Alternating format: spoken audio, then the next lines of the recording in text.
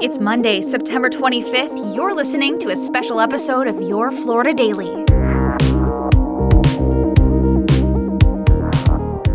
I'm Katrina Scales.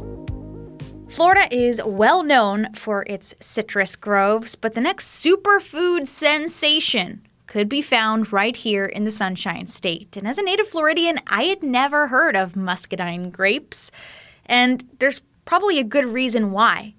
You either like them or you don't. That's why Florida researchers stepped in to turn the fruit, which has many nutritional benefits, into a snack that's a little more palatable. I want to let you hear some of that interview right now. Ali Sarkosh, I'm an associate professor and extension specialist at Horticultural Science and Sciences Department at the University of Florida. What is a muscadine grape? I've lived in Florida my whole life, and I don't think I've ever had one before.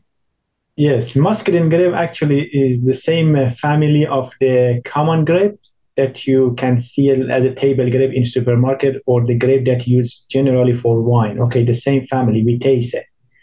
However, muscadine grape is native to the southeast of United States, and probably was the first grape species that cultivated in this country. Just describe one for me. What is it like to eat one? Yeah, it has a different taste and different texture in comparison with the common grape. Muscadine has a little bit leathery or tough skin. However, it has a sort of aroma flavor and unique taste. Some people like it, some people don't like it. So this isn't something I can find regularly, though. It's seasonal, correct? Is this something I could only find on a roadside pop-up? No, actually, you can find it in supermarket here in Florida. I've seen it in Publix, in Walmart, in probably Fresh Market and Whole Foods. They sound delicious to me. What's the problem? The problem with muscadine, as you mentioned, that you never heard about it. Okay, so it's a fruit crop to southeast of United States, and we have also found through our consumer testing that 50-60% that never heard about the muscadine. Actually, we found out they just eat the flesh and threw out the peel. So the peel is the most nutritional part of the grape.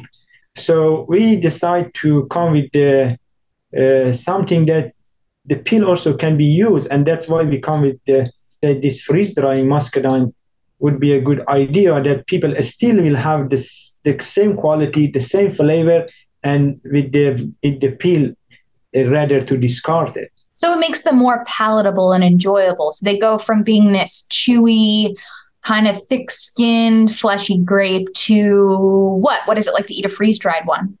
The freeze-dried would be, you're absolutely right. The freeze-dried muscadine would be sort of a crunchy, like I can see it easily, probably like chips. So it's crunchy and like and it's sweet, candy type, yeah. Do you like it? We like it, and we actually took the freeze-dried to people who don't like the fresh muscadine, and they love this product. So where do you think Floridians could eventually find these freeze-dried fruit snacks? So I should say that muscadine commonly actually used for wine and juice. In Florida, we have about 1,000 acres of muscadine cultivated in Florida, which most of them go for wine production. So this is sort of there is potential for this fruit crop to become consumed as a fresh, and also other value added product as a freeze dry. So in our lab, we did this at a research level. So of course, freeze drying has some cost, and hopefully in the future, people can do it in most large scale and also reduce the cost of production. And the other good thing about freeze-dry muscadine, the small grower can harvest the grape and put them in the freezer and slowly freeze-dry them and make them available throughout the year.